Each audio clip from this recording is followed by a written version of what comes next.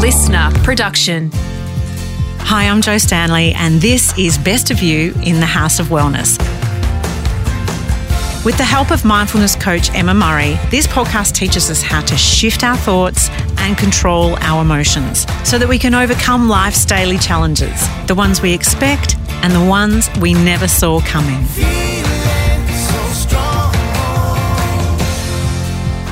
If you could wave a magic wand and erase one moment of failure from your life, that feeling of embarrassment and shame that makes your skin crawl just remembering it, what would it be?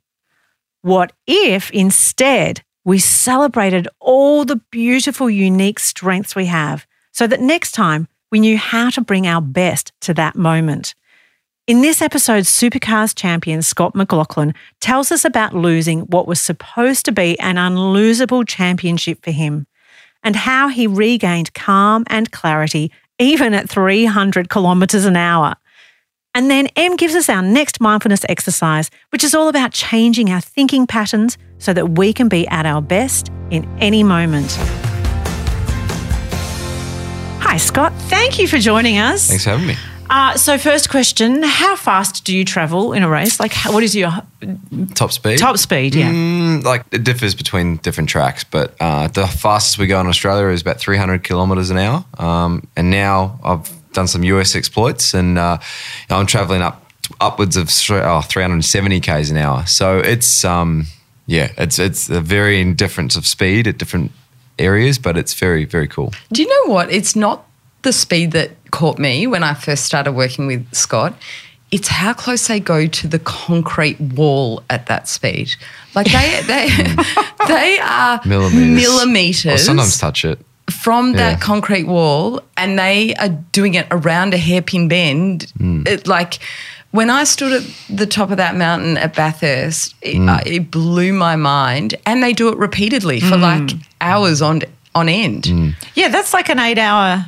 Is that Bathurst? How long is that? It's like 7 hours, maximum of 7.5 normally, but it's 161 laps. You share it with another driver, which is another thing that is for your mind is tough because throwing all that trust into someone else, it's difficult. But then, I think I've really, mindfulness has really helped me in that race where I really struggled beforehand. Yeah. Okay, so we're going to get specifically to Bathurst, but what does it feel like? Are you aware of how fast you're going? Or for you, is it so normalised you're not even conscious of that? Yeah, look, I remember the first time, so for instance at Bathurst, heading down the long straight there, it's 300k. So my first time I went, I was like, I could hear every noise. I was like really like holding onto the wheel really tight. This is when I was 17 when I first did that. Some people don't have a license. No, exactly. Well, I didn't. I was still on my P plates. But it would just all sort of, it just starts to normalise. And even now to this day, like I'd had my IndyCar test that just happened, and that's the fastest I've ever gone. And when I went to 320 Ks, I was like, well, that's fast. And then it just normalised, and then it just kept getting the same thing. What does it feel like? Like you talked about the G-forces before you went in your neck. You were really worried about your neck before you left. Yeah, like the G-forces that you pull, like there's 9 or 10 G. It's, the biggest thing is, just adapting to like the speed blur as well. You get, speed blur occasionally with the vibrations and all that sort of stuff. What does that mean? What's that? So basically you're just going so fast that your eyes can't keep up in some ways. So like you just, so how the are you knowing where to go? Well, you can see your main visions. Hopefully it's all right for most people. Some people you'd think that they have speed blur everywhere, but they're the idiots. But when you turn it in, you've just got to, you got to be really mindful of like where your focus points are on each point because it's coming up so fast. It's like, millisecond, and you're missing. If you miss one point, it puts you wide for the next point. And that's one thing that I had to get really used to with the IndyCar. But the supercar, I'm at home with that car. Okay. Like I understand it, and it's just all relative. Okay, so you mentioned Bathurst. You've had great success there, but there's a lot of your story that's about before that great success. Yep. It was 2017, and I know you've spoken a lot about that particular race, but because it feels like it's a before and an after of the work that you've done with 100%. Emma. Would that be right? Yeah, absolutely. It's I couldn't be any more different of a human being in my mind from that moment in 2017 to where I am now. I completely I lost the unlosable. So you were in the race and people were just like, oh, he's got it sewn up. Yeah, so I had an 80-point lead. It was only 150 points on offer. So basically the guy who I was versing in the championship had to win the race and I had to finish like 13th or something like that. 12th.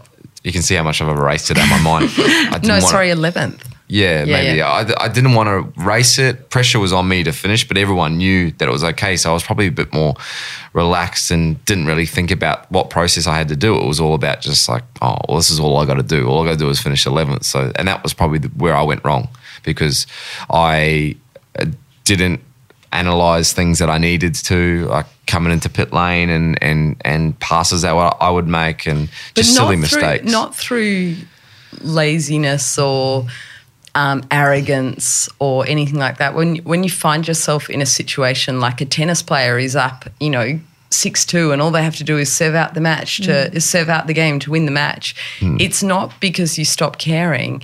It's because this demon of expectation is what we call it, literally eats the processes in your mind. And, Scott was so like, what if I don't win? What if I lose a race that I just can't lose? That expectation is huge. Yeah, right? thinking what everyone else was thinking about me if I lost it, what I would do. My main boss was there from America. They'd flown out for the race, for the championship. It was my first year with the team. They hadn't won a championship since 2010, but like before that was like 94. Like I still battle with demon of expectation to this day. I just know how to handle it. Yeah. Okay. But it was so an athlete comes across like he doesn't care or he's not ticking the boxes, but his attention is so trapped on what will he think and what will they think and what will it look like if I lose this that he has no attention left on the very processes that he should be doing. Yeah, exactly. And I was at the point where I was like, I don't even want to race this race. Like I was that sick and that nervous of what to like the expectation that I didn't even want to race the race. I just wanted to fast forward it. Was it a bit like you'd imagined yourself losing the unlosable race and then you went on and did exactly that and you're watching yourself losing it going, I can't believe what I feared would happen is actually happening? I didn't even think that I could lose it. In my mind, I felt like I could win it. It was just there. I just wanted it to be there. Like I was thinking, you wanted it done. Yeah, I was thinking the celebration. I was thinking of what I was going to do. Like I remember that I had it all night the night before with my partner Carly, and I just was so. I was thinking about, where am I going to do a burnout or like what are we going to do? What are we going to do about it? It's just stupid, and it was just man. So then. Even thinking, you lose the unlosable champion. It still agitates you. I know. So what do you go through then? How do you get up and walk away and have to rebuild yourself? I was really bad. I was very lucky I had Carly, my partner. She now wife. She was unbelievable in that period, and I was just planning to propose to her about a month later. So that was something that got me in my mind, but I was in a really bad place, but I didn't think it. Like I thought, no, I'll just go to the next race. I'll be right. It wasn't until I sort of spoke to Emma and realised, how much I did wrong, how much I could have helped myself, and little things that I did. Can we clarify that? I'm not telling him you did this wrong. No. I mean, your gear change was all over the shop. No, but just like things like what you probably processes. realised is you had an understanding for the first time of why it happened. Yeah. And that was quite freeing for you, wasn't it? Exactly. Actually going, there's nothing wrong with me. I'm not a bad athlete or can never win a tight race. I can see the science behind what happened, and that was sort of a relief for you, wasn't it? Because the worst part for me was the next night was actually the awards night, and they replayed the race almost, and all the highlights were basically my mistakes. Oh, so man. then I felt like I just had embarrassment. Like it was. I've never felt so dejected, and even now I just is Yeah, and when anyone uses the word embarrassment, what they're really saying is, I had a lot of shame. Absolutely. And shame for any human, but particularly for athletes, is the lowest that it gets and the heaviest and the most difficult to move forward. Like, if we ever hear someone talking about, God, I feel really bad for that, then that's quite healthy. that's shame and embarrassment. Another thing I couldn't really get over. Hard. I remember talking to you about it later, but I was always like, wonder if that was my shot. Like, wonder if will I ever get another chance like that again? And that's when it started. Like 2018 happened, and I'm like, I have to win this. Like, I have to make another shot. Which is another level of demon of expectation. Absolutely. Until I started speaking to Emma and calmed all that down. So what we have to do is some of the things that we're learning and some of the things that Scott has learned, we have to have actual things that calms that physiology down. Right. And then we have to actually have different things that we put our focus and attention on that is literally sending a message to our mind, hey, danger's gone away, nothing is bad. What Scott needed to do in that race is to reassure his mind with a lot of different tools that nothing bad, everything's safe, I've done the work, I know what to do, and I have a process to follow and I know how to follow this. It's reminding yourself, and sometimes being not modest, like, or humble. Like, I remember, like, Mum and Dad brought me up to be like, you know, never forget where you come from and, you know, never put yourself above others or whatever. But then there's an idea of having a little bit of swagger and saying, look, I am the best at this job. I know how to brake deeper than anyone else. I know how to drive the car better than everyone else and have a feel. And that's what calmed me down. And I had to sort of go away with what I'd learnt from my mum and dad and about how I portrayed myself. Right. So tell me then about that process, firstly, of the calming down. Mm-hmm. So there has to be some sort of change in your physiology. So you can't just tell someone to calm down and expect them to calm down. They themselves have to change their physiology, or you have to help them change their physiology. And the quickest way to do that is the breath. Yes. When we make that breath longer and deeper, so we need to change the rhythm of that breath. You know, I have lots of people that come to me, deep breathing, going, and I'm still in a panic and I'm trying to breathe. It's trying to get the breath longer and deeper, but it's also that works twofold. So one, that is sending a message up our vagus nerve into our mind that everything is good, everything is calm. Think about it, right? A caveman, if he's about to be eaten by a tiger, once the tiger leaves, he's taking these long, deep breaths. Yeah, right. Yeah, so our mind is like, oh, danger's gone away. You're not breathing from the top half of your chest anymore, so the danger is cleared. But the other thing about our breath is we need to put our full attention on our breath because, well, Scott can answer this. How many focuses do we have? One. So because we only have one focus, I can't be focused on my breath and on if I lose this race. It doesn't matter where we are taking that breath, wherever we are when we do that. That can be sitting in a meeting. It can be in our car at the traffic lights.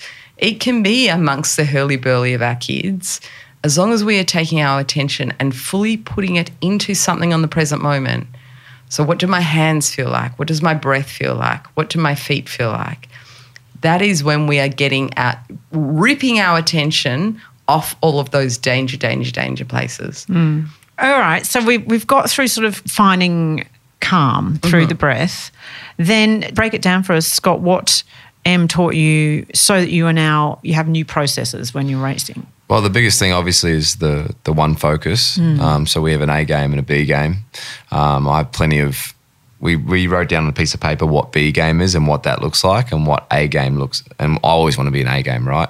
Never want to. So B game for me is thinking about my competitors, thinking about, just all the things that could go right. Exactly, all the things out of control. Right. A game is me believing that I am the best, I can brake well, I can feel the car better than anyone else. So for me, I've really found a happy medium with how I connect to that.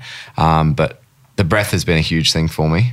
That keeping that calm and visualizing what I need to do. It's like a combination. When we are talking about the best of you, it's like a combination of all these tools. That means that when Scott gets in that car, he is bringing the best execution to that car. And the breath is one thing, and the softening of the hands is another thing, and the slight swagger and sort of sitting on the evidence of everything that he's done well is another thing. That's really powerful, looking back at when you've done things well. Scott started this journey with affirmations, which is a way of changing our belief system. So it's sort of like this little combination. Yeah. What were you going to say? And acceptance. That's massive. For me, that's my biggest word, is accepting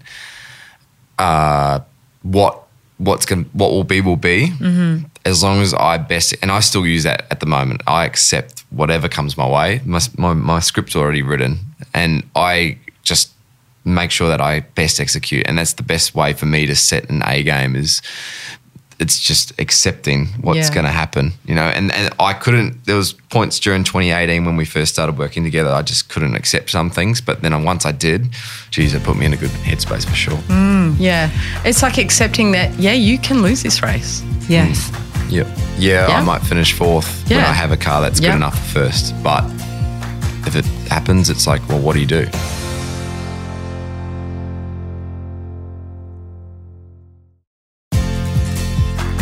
So what does Scott mean when he talks about swagger? Because say someone's going into a presentation, they may not be aware of their strengths. You know, they're not going to have swagger.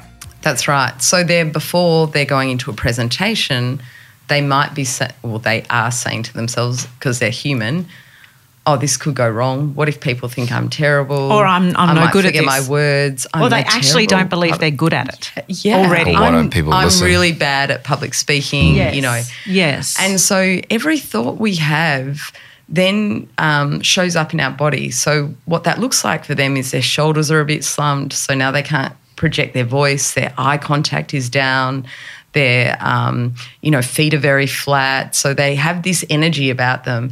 And then they walk into that moment in that physiological state and they deliver a pretty ordinary performance because they have what we call no resources to draw on. They don't have a good posture, good breathing, eye contact, smile. So they've got no resources in their physiology to help them perform at their best. And then they walk out of that environment and they go, yeah, well, I told you I'm terrible. That was terrible. No one engaged and I couldn't project my voice and it was woeful. And then that starts reaffirming to them, you're no good at that. You are really bad at that.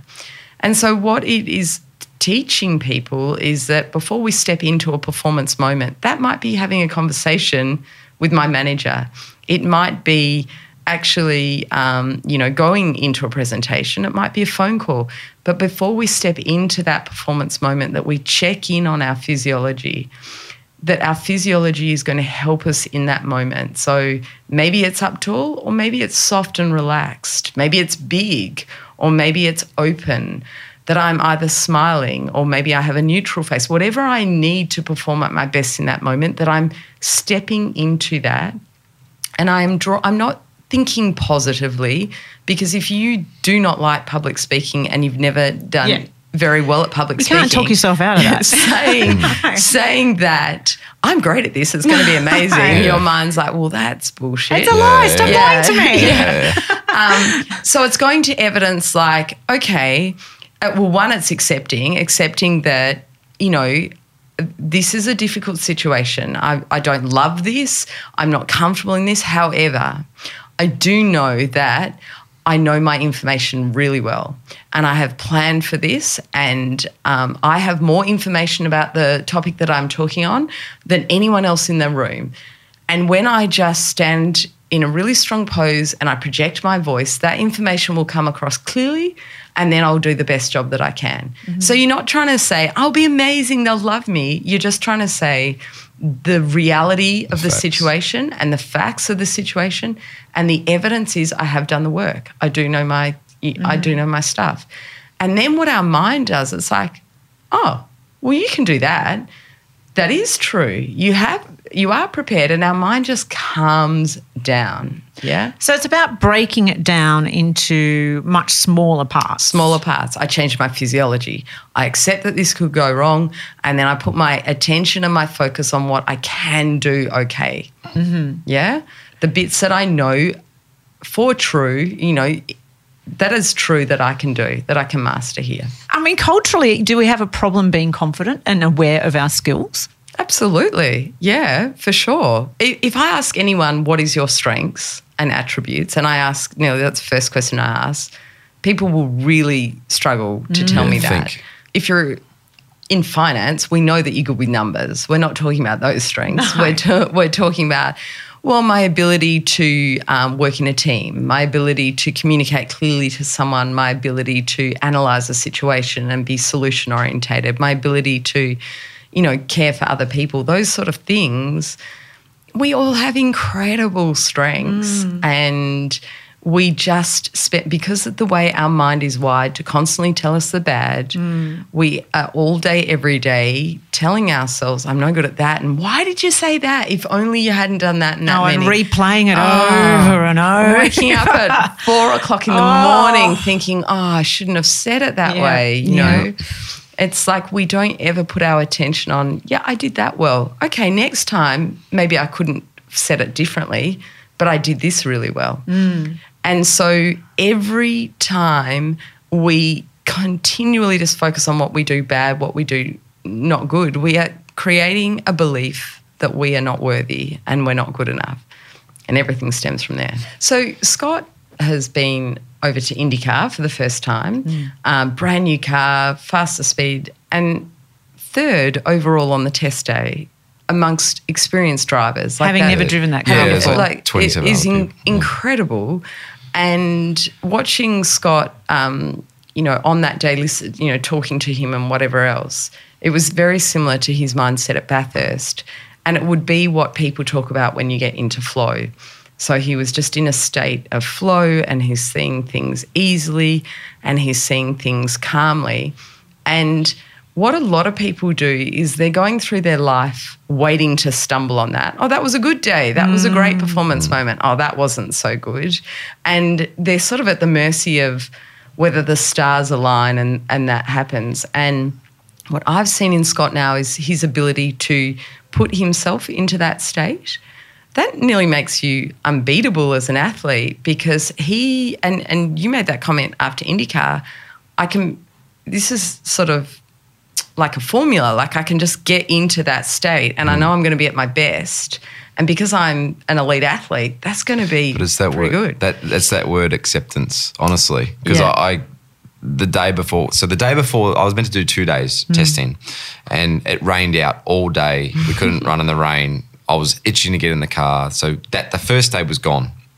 The second day, half the day had gone. So it left us with like 6 hours in the car. So everyone on the day had 6 hours. People that had done it for 10 years, that didn't really bother them. But for a rookie like myself, that was tough.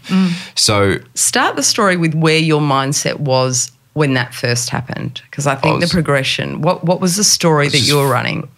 Could I do this? You're also nearly projecting that my entire IndyCar career is over because that's going to put me behind because now I have one less day and this is how our mind works. Scott had nearly forecast the whole demise of his IndyCar career based on 1 day of rain. Well, I was worried about the demise. But I remember going back going, geez, I'm we call behind it catastrophizing. I'm behind the 8 ball. I'm familiar with catastrophizing, yes. Yeah, but I'm behind the 8 ball here. I'm this is going to be tough to just get in the car and go.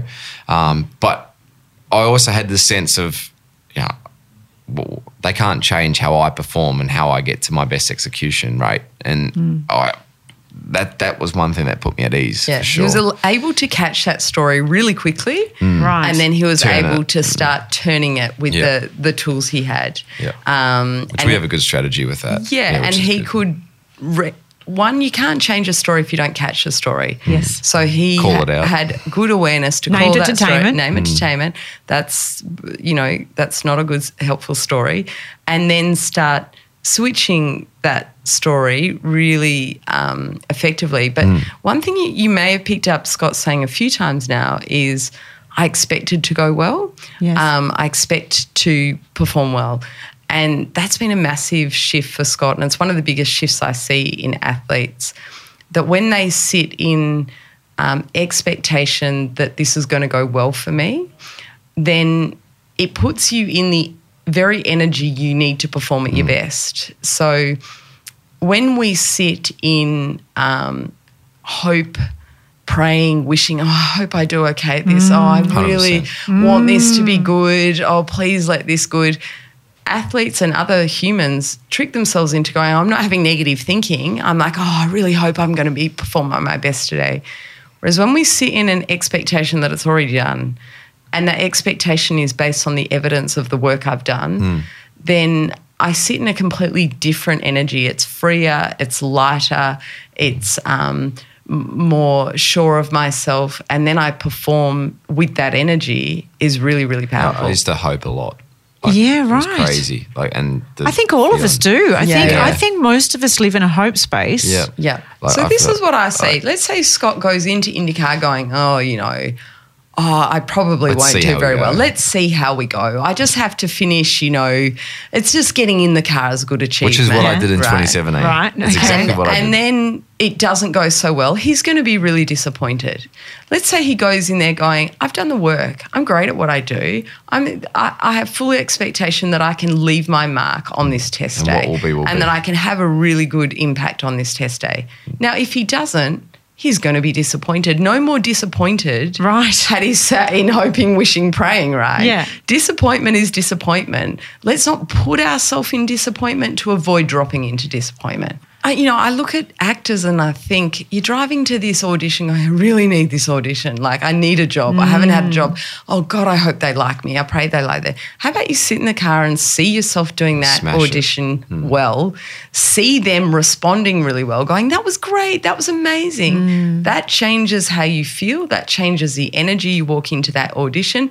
Boom. Are you going to perform differently in the audition? Yeah. Absolutely. I was excited to see what people thought of, like, what story I could make by going well at this test. Yeah. And it did. It went bananas. And I think that whole process has been tarnished by this concept of manifesting your dreams, and The Secret and all of that. People think it's a bit hippy-dippy.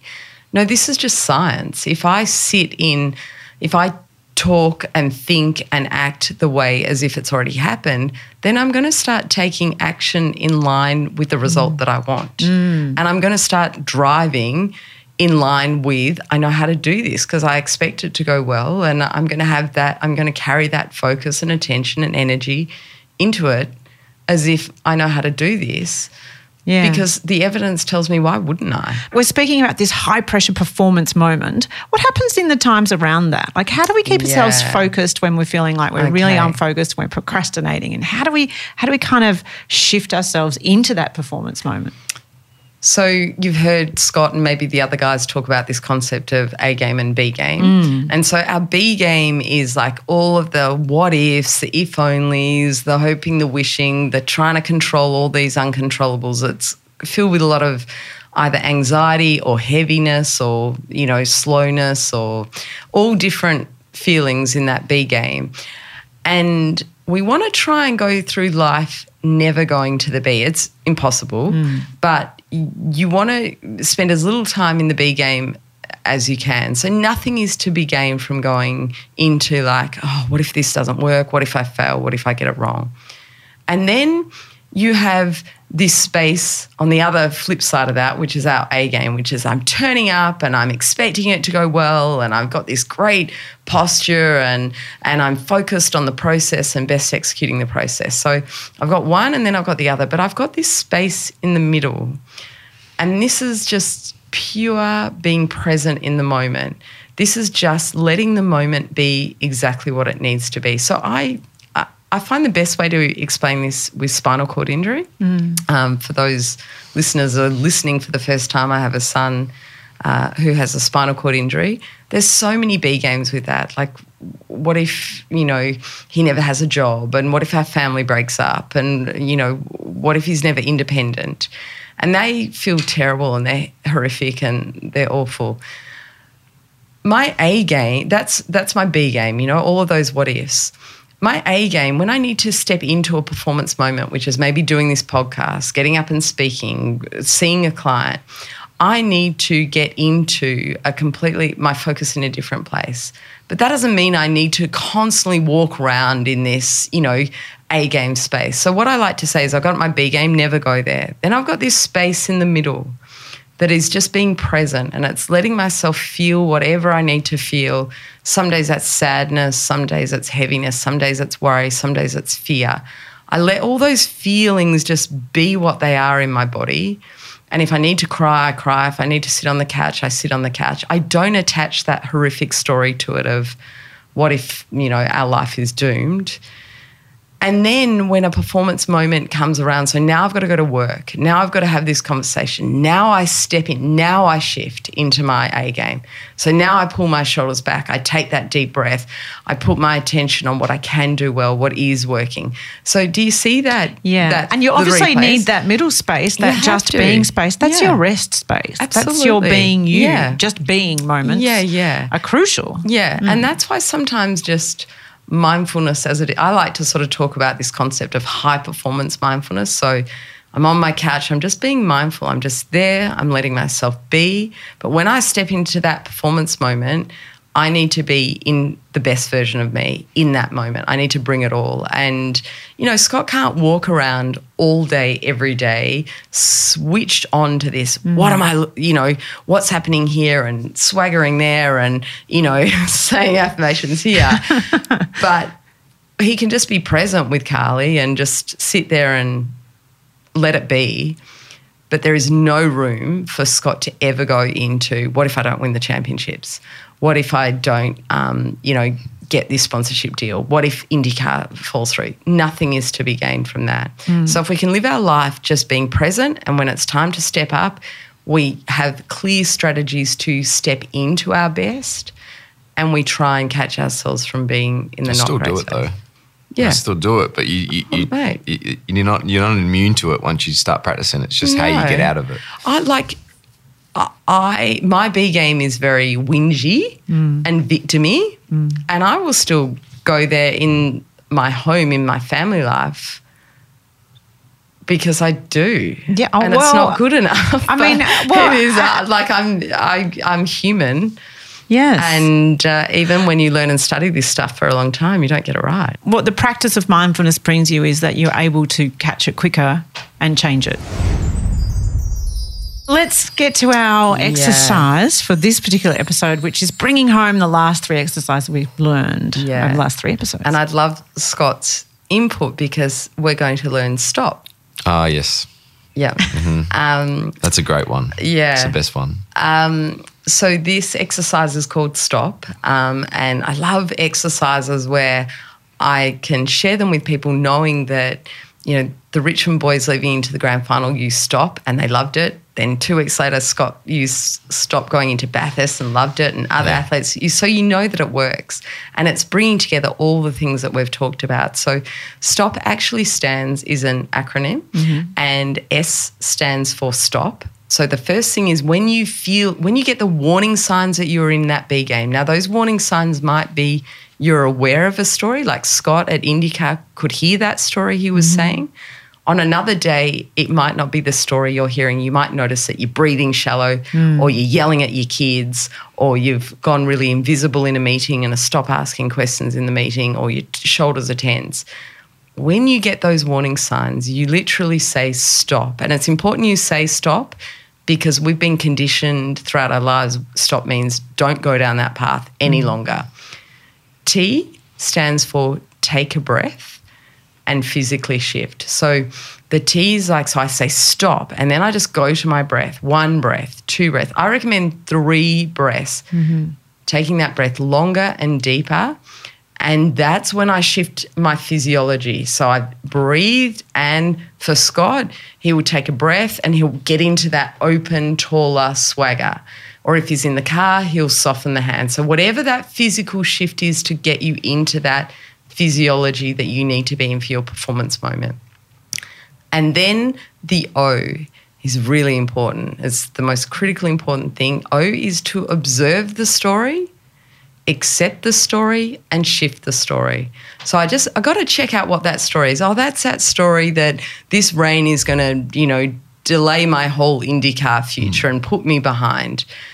Accept the story, accept that, it's going to be tougher that the rain has come. It's going to make it harder for me and then switch the story. But you know what? That rain can't change the way I drive. I haven't lost my talent because of the rain. I know exactly what I need to do here. And then the P of stop is progress with action.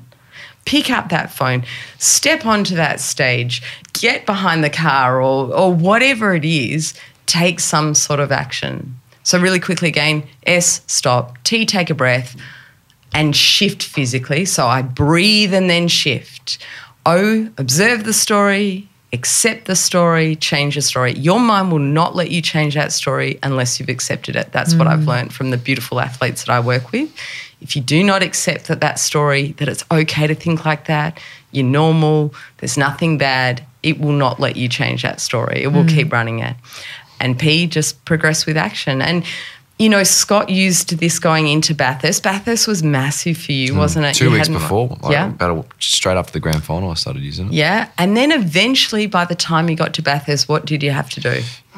I just said stop, right? Yeah. I was basically to the point where I actually didn't even need to call it out. I just knew it was BS. So I just went stop, and then changed it. Yeah. And then even if it was just me, I sometimes though it's in the car. So you've got to be like a bit more sometimes that you can only take one breath or whatever, but it's a quick change. And then you just, for me, it was a good thought. Like thinking, oh, that's stupid. Like the Holden's not, if it is faster than you, it's whatever. You've got to do what you can do, and that doesn't affect my best execution. And then once I changed that, it was honestly like a click of the fingers. I was like really calm, not calm, but like it was a way. I was okay. I was settled, you know? And So I say to people, if you're trying to make a change, like I was speaking to someone yesterday who was like, I keep working really late at night. Like I've got no off button. Firstly, if that is you, at the start of the day when you wake up, set a time that you are not allowed to work past. So not allowed to do work past 7 p.m. tonight. Have a finish time. And then once it's getting past that, stop, take a breath, like turn off my computer. But what I was saying to this person is it's an ingrained habit in you. You may have to call stop on yourself, 20 times the first night. I did. Yeah. And then you eventually just got down to the point where you just say stop once and you shift. So you have to do the work in all of this. If we were having a podcast about how to run a marathon now, if you don't actually go and put your shoes on of course, and go out running, just hearing us talk about it is not going to get the job done. And I will say as you begin this work to be kind to yourself because it can be exhausting. Yes. Really exhausting. And at times I've had, I found it really devastating for me to acknowledge that that's the story that I've had and that I'm carrying around with me. Yeah. And then when you start thinking about where has that story come from, that can be really devastating as well. Yeah. It's okay to think like that. It doesn't make you a bad person, a messed up person. It's just, you're a human. Absolutely. Yeah. In our next episode, a fantastic conversation with BMX champion Caroline Buchanan, specifically with regard to pain, physical pain, recovery of pain, and how you manage pain. And mindfulness is incredibly powerful with regard to that. Absolutely. Thank you so much, guys. Thank you. Thank you. Best of You in the House of Wellness was created and presented by me, Jo Stanley, and Emma Murray. Produced by Alex Mitchell. Sound production by Matt Nikolic. For more episodes, head to houseofwellness.com.au or search Best of You in the House of Wellness.